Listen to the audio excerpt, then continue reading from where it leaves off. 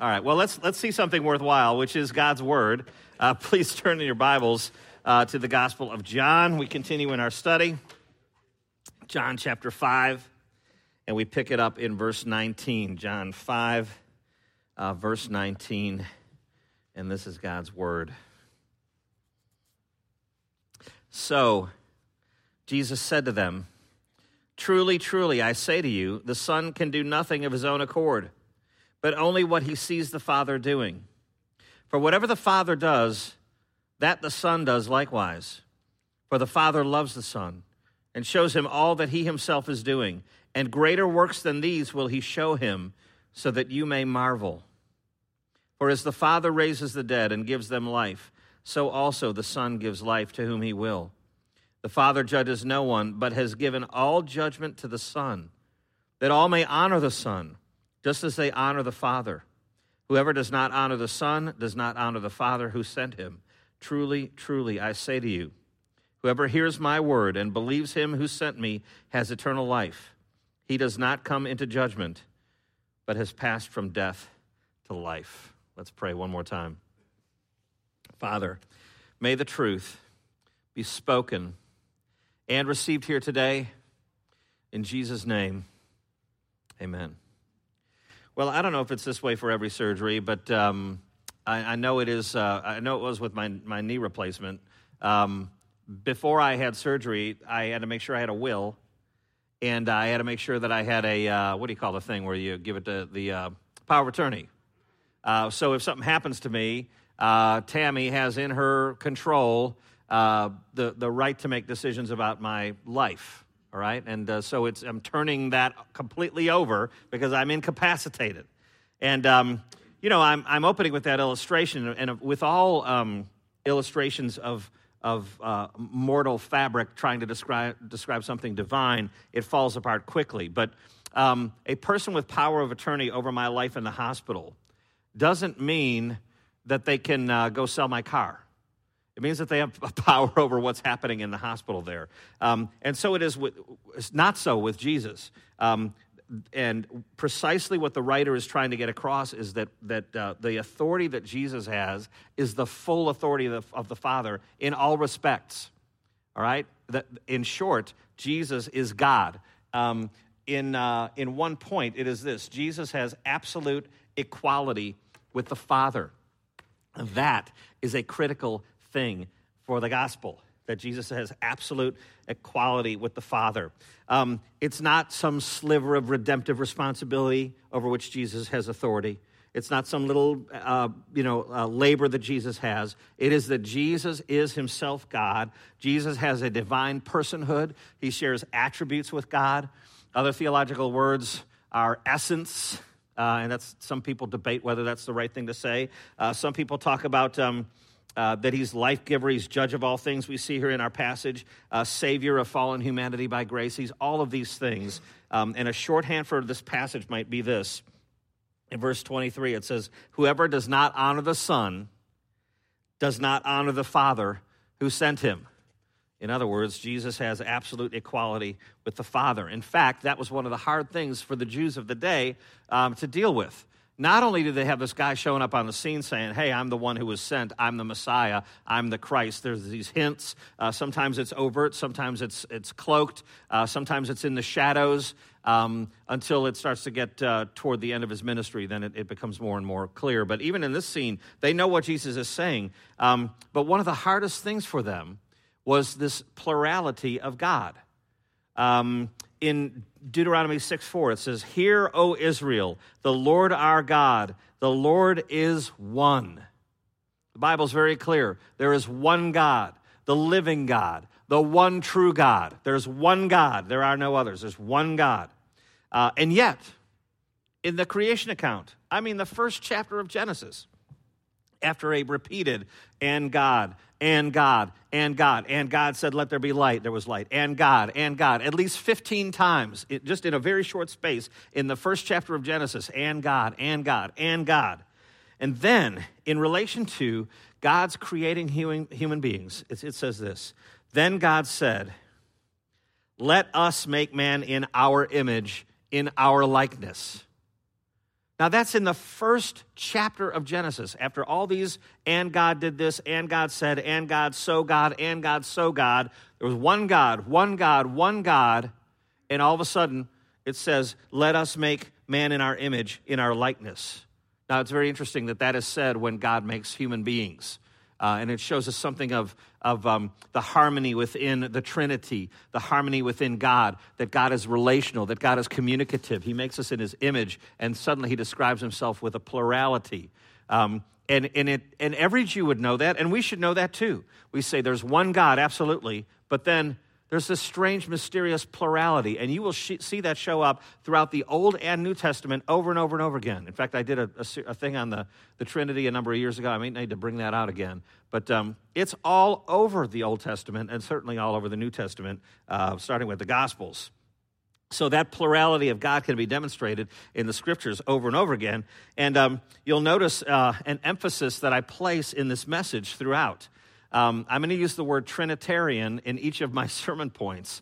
Not that the Trinity is overtly taught here, but Jesus and the Father is overtly taught here as being God, and the Holy Spirit's work, I will show you, is right alongside there, all right? So remember, the main idea of the passage is that Jesus has absolute equality with the Father. It is nothing more or less than saying that Jesus is God himself. And that doctrine of the Trinity and the working of the Holy Spirit is continuously running in the background of this whole story, all right? So let's go to our first point, which is the Trinitarian worker.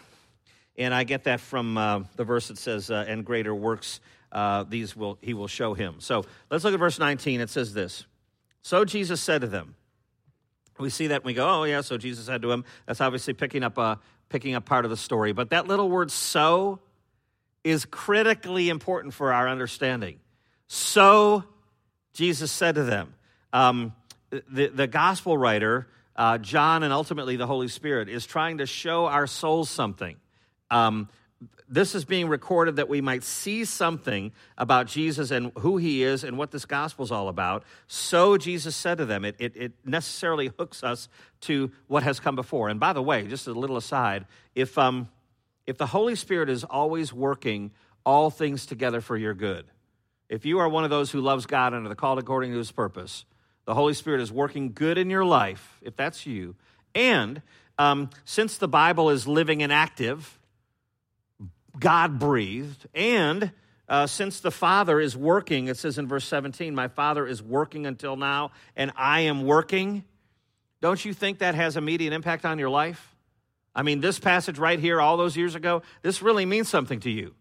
If all those things are true, that God really is working like that, and that the Savior is working. And so this word so Jesus said to them, that's a forensic answer. Something, something, something, so Jesus said to them. It's a legal reply to a legal charge. It says in the previous verse, in verse 18, this was why the Jews were seeking to kill him all the more. He said, my Father is working until now, and I am working. That's verse 17.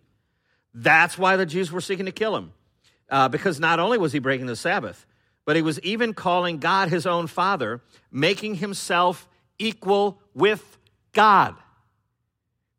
It can't be put more clearly that Jesus is making himself equal with God. Oh, maybe they misunderstood. No, they wanted to kill him because for them, they're saying there's one God. And they forget of these hints of plurality in the Old Testament. And so it's distilled here in this passage in verse 17. My Father is working until now, and I am working. Now, that might sound confusing to you, but it was not confusing to the hearers of this story. That's why the Jews were seeking to kill him. Not only because he's breaking the Sabbath, but he is calling God his Father. We'll talk about that more in a second. And he's making himself equal with God. Now, there's something right there that we can learn, that Jesus does not back down from the charges. It says, rather, so he said to them. All right, so they want to kill him, and he doesn't say, oh, no, wait. Don't.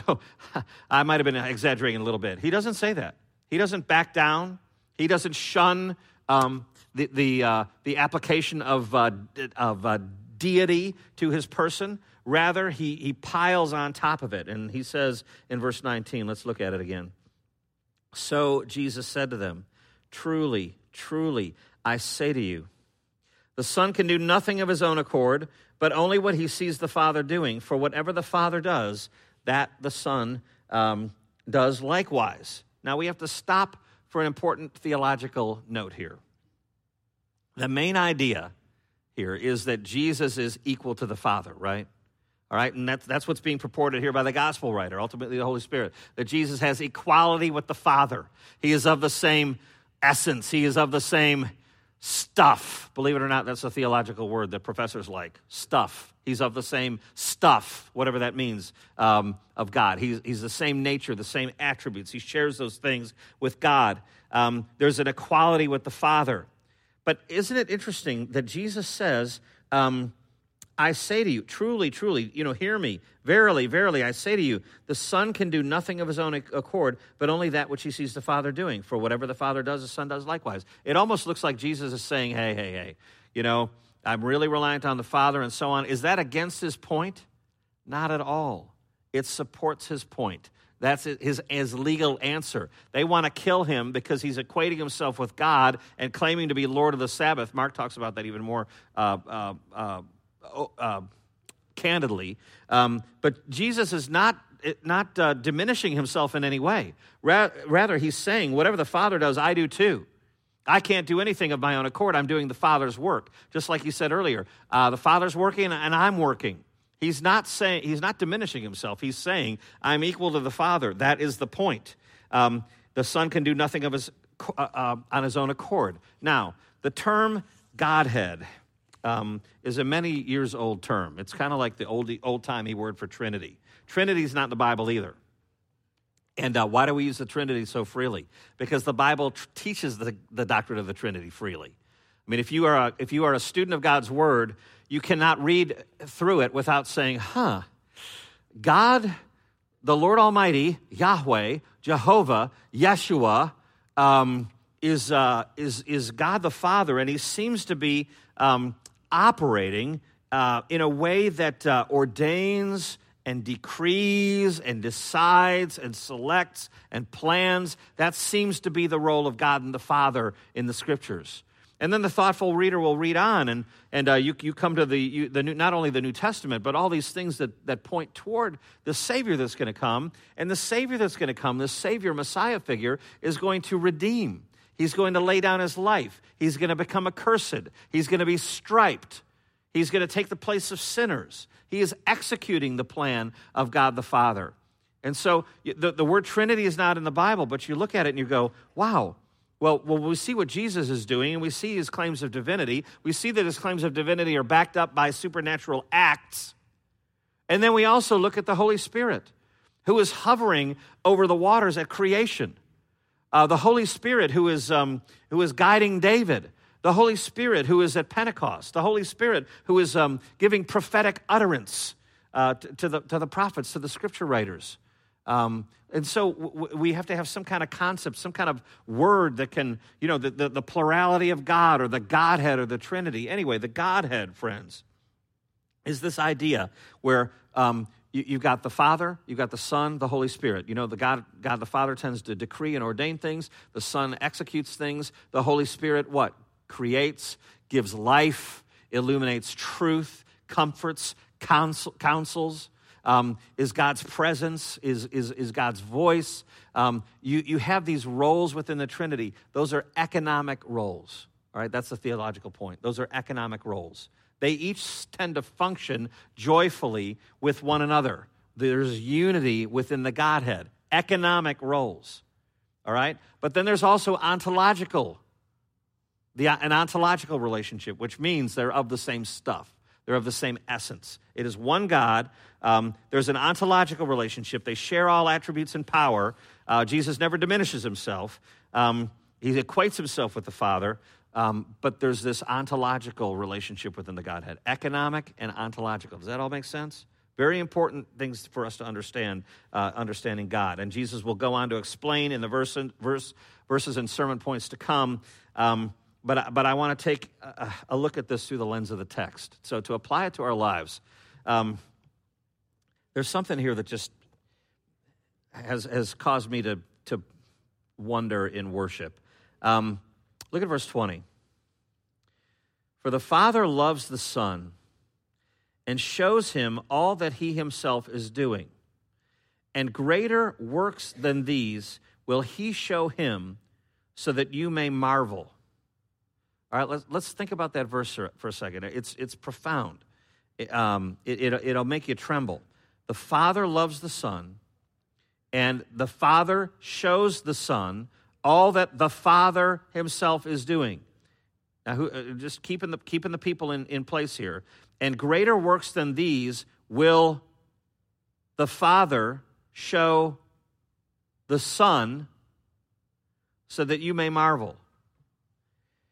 And, I think about that, and I'm like, it's just such an insight into the humanity of Jesus and how personal the Savior really is. You know that Jesus had a human nature and a divine nature in one person. And he knew things in his divinity. I mean, even when he was a baby in his mother's arms, he was still upholding the universe by the word of his power. All right? But in his humanity, he grew up. He learned things. He learned languages. He learned the Bible. He grew in wisdom and stature. I mean, he grew in his humanity. And so he knew things in his humanity, and he knew things in his divinity. And in his humanity, he didn't always know everything. And now at the end of his ministry, you'll find Jesus predicting his death, and he'll say that in 3 days, he'll be turned over to and killed, and in 3 days he'll rise again. And he's got more specific things to say. But as he's living his earthly life and ministry, we don't know when he knew that the cross was the vehicle. I mean, we know that the cross was Roman execution. But Jesus didn't have all the information. Rather, the Father loves the Son and shows him all that he himself is doing. And greater works than these will the Father show the Son, so that we might marvel. And included in that is this accursed death on the cross. And Jesus learns these things in his humanity. The Father would be showing to his Son these things, and what an expenditure it would be for the Savior, what he would have to go through, and what would showcase God's glorious mercy and grace. I mean, it's just profound to think of how personal a Savior this is, that he's experiencing his full humanity, getting information as he lives that humanity. The Father is showing him greater works, harder works, scarier works, to become accursed, what it is to drink the cup of God's wrath. Jesus is taking those things in that we might marvel. I mean, and I don't know if I've explained that very well, but do you see how personal the Savior is? Do you see how he was the only one eligible to do the work, that he lived the human life that we couldn't live, so that he could lay it down in our place? It's just astonishing. All right, our second point, the Trinitarian life giver. In verse 21, it says, for as the Father raises the dead and gives them life, so also the Son gives life to whom he will. Now, one of the things that perplexed religious onlookers about this Jesus is that he was able to heal at all. Not to mention his claim over the Sabbath itself. Jesus makes this claim that he's equal and divine and equal to God. They get it. But he's also able to heal. And he backs up his comments with this supernatural ability. That must have been very frustrating. He gives life. The Father gives life. The Son gives life also to whom he will. In fact, in chapter 11, Jesus says, I am the resurrection and the life. Whoever believes in me, though he die, yet shall he live. And you know what happens next is that he proceeds to bring out an already stinky Lazarus from the tomb. He's claiming to be life and the giver of life, and then what does he do? He gives life. That had to have been frustrating. Jesus makes a claim, and befuddlingly, he backs it up with supernatural power and authority. Let me ask you a question. Is God the Father alive? Yes, we have a living God. Living and active is his word. A living God, the one true God. Do you believe that Jesus is resurrected? I mean, every Easter pastors have to get up in the pulpit and have to do this big, long thing about proofs of the resurrection, and they say the onus of, argument is on the other side and all that. I'm not sure that it is, but do you in your heart believe that Jesus is resurrected? Well, you better, because if he ain't resurrected, then the gospel's completely worthless. You just believe it in some other dead guy. There's lots of dead guys. Plenty of dead guys, and lots of religions. But we got a living one. If he ain't living, the gospel's not worth much. Now, what if you say, well, he's alive in his divinity, but is he alive in his humanity? He better be alive in his humanity. You know why? Because if he ain't alive in his humanity, then you've got no hope for your humanity, for your eternity. All right, so one more observation on this about life-giving, and I promised you a Trinitarian viewpoint. Look at verse 20. As the Father loves the Son, shows him all that he is doing, greater works than these he will show him so that you may marvel. Now, what person of the Trinity tends to illuminate truth, tends to show things to our souls? I mean, it's being shown to us that we may marvel. Who tends to show things to our souls? The Holy Spirit. And so in the background running in this story, you've got the Father and the Son, but who shows us things? The Holy Spirit. How about this? Concerning giving life. What person of the Trinity is normally credited with giving breath, with renewing the mind, with quickening unto life? Who? The Holy Spirit. So yeah, it says the Father loves the Son, the Father raises the dead, gives them life, the Son also gives life, but who else? Who's the life giver? In the economy of the Trinity, it's the Holy Spirit. And so you've got this Trinitarian activity going on in this very passage. How about this? We're going to go on to, in our last point, to look at how the Father judges no one, but has given all judgment to the Son, that all may honor the Son, just as they honor the Father. What about judging? It says in Ephesians 4:30, do not grieve the Holy Spirit of God. Doesn't that mean that the Holy Spirit of God is judging things? I mean, not coming back as the ultimate judge at the end of time on the great day of the Lord, but does the Holy Spirit of God not judge? Does the Holy Spirit of God not discern? If the Holy Spirit of God can be grieved, it means that the Holy Spirit of God judges if he can be grieved. And the point is that the triune God, the God of triunity, is involved in all of the saving of sinners. And that's the very point, that Jesus is involved in the saving of sinners. There's an ontological relationship, but a joyfully economic one as well. In a way, the whole Trinity is the Savior. Now, Jesus was the one who died on the cross. No one else died on the cross but Jesus. But in a Trinitarian way, who's the Savior? The triune God. In a way, who gives life? The triune God. In a way, who renews the mind? The triune God.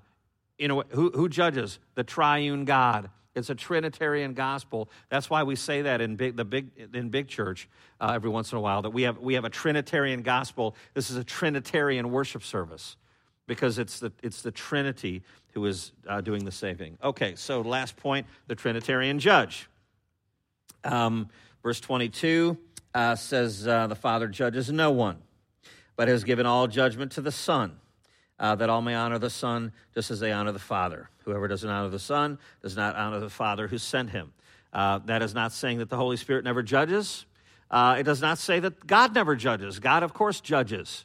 But what it's saying is that God has turned over all judging to the Savior, that the Savior might be honored equally as the Father. Again, the divinity of Jesus is the point. Now, about Jesus as judge, chapter 3, verse 17. Let's look at it. Flip to it if you would. You know what comes prior to that. 3:16, the biggie, the end zone verse. For God so loved the world that he gave his only Son, that whoever believes in him should not perish, but have eternal life. And here it is. For God did not send his Son into the world to condemn the world, but in order that the world might be saved through him. Whoever believes in him is not condemned, but whoever does not believe is condemned already, because he has not believed in the name of the only Son of God. Jesus is on par with God. God sent his Son to the world. not to condemn the world, but to save. About Jesus as judge, here's a good quote for you. Jesus came to save a world that was already condemned. All of judgment has been turned over to Jesus. That validates who he is as Savior, God himself. Here's the gospel simply put, y'all.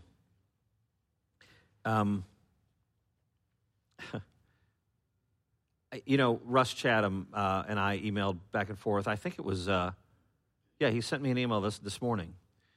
And he was talking about his son having to deal with the reality of driving on the road and a bullet flying through the windshield, didn't even know where it came from, breaks the glass, breaks his glasses, goes into his head, and he almost loses his eye. And Russ was saying, my son is having a hard time understanding why God would allow something like this to happen. And Russ writes, I know that the reality is, why isn't this happening 100% of the time? But that's a hard thing to process when you're going through the trauma and you're the one in receipt of it, right? But that's really the crux of it, friends. Why is there a big hurricane in Texas right now? The real question is, why isn't the whole thing a big hurricane? Why isn't the whole world just condemned? Why aren't all people just jettisoned away from the grace of God forever and ever and ever, enjoying nothing of his goodness, nothing of his grace, enjoying nothing of his revelation to us? Why isn't it just that all the time? The answer is God's full of grace.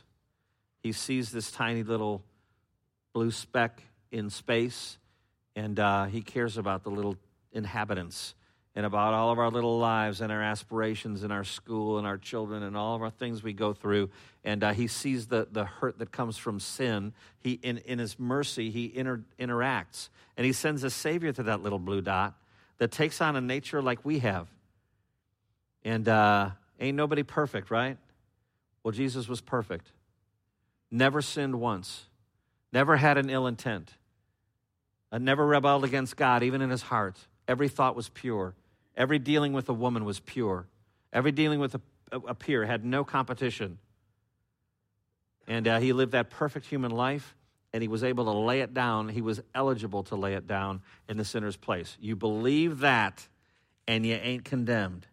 Whoever believes in him is not condemned, but whoever does not believe is condemned already, because he has not believed in the name of the only Son of God. One Son of God, one way unto God the Father. It is through Jesus Christ. Believing what he did on the cross was for you in your place. That is the gospel message. I close with this. J.C. Ryle says this of this passage here of Jesus talking to these religious authorities here. Nowhere else in the Gospels do we find our Lord making such a formal, systematic, orderly, regular statement of his own unity with the Father, his divine commission and authority, and the proofs of his messiahship. It is quite beautiful and wonderful, isn't it? I encourage you to read it again. But why is that so important? Here's why it's so important to your soul. Here it is, verse 24. And with this we close. Truly, truly, I say to you, whoever hears my word and believes him who sent me has eternal life.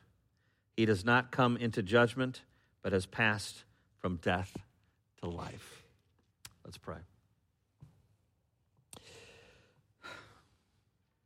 Our Father, we are humbled before you as we try to consider who you are and try to consider wondrous and supernatural and otherworldly, divine, eternal things. It's hard for us, Lord.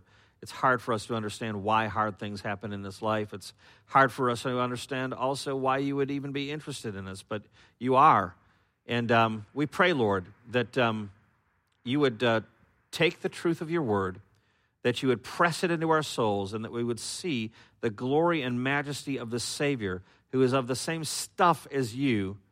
And we pray, oh God, that we would find ourselves more in love with the Savior, more submissive to him, and a greater tool wielded by his hand in salvation. For we pray it in his name and in the power of the Spirit, and to your glory, O Father. Amen.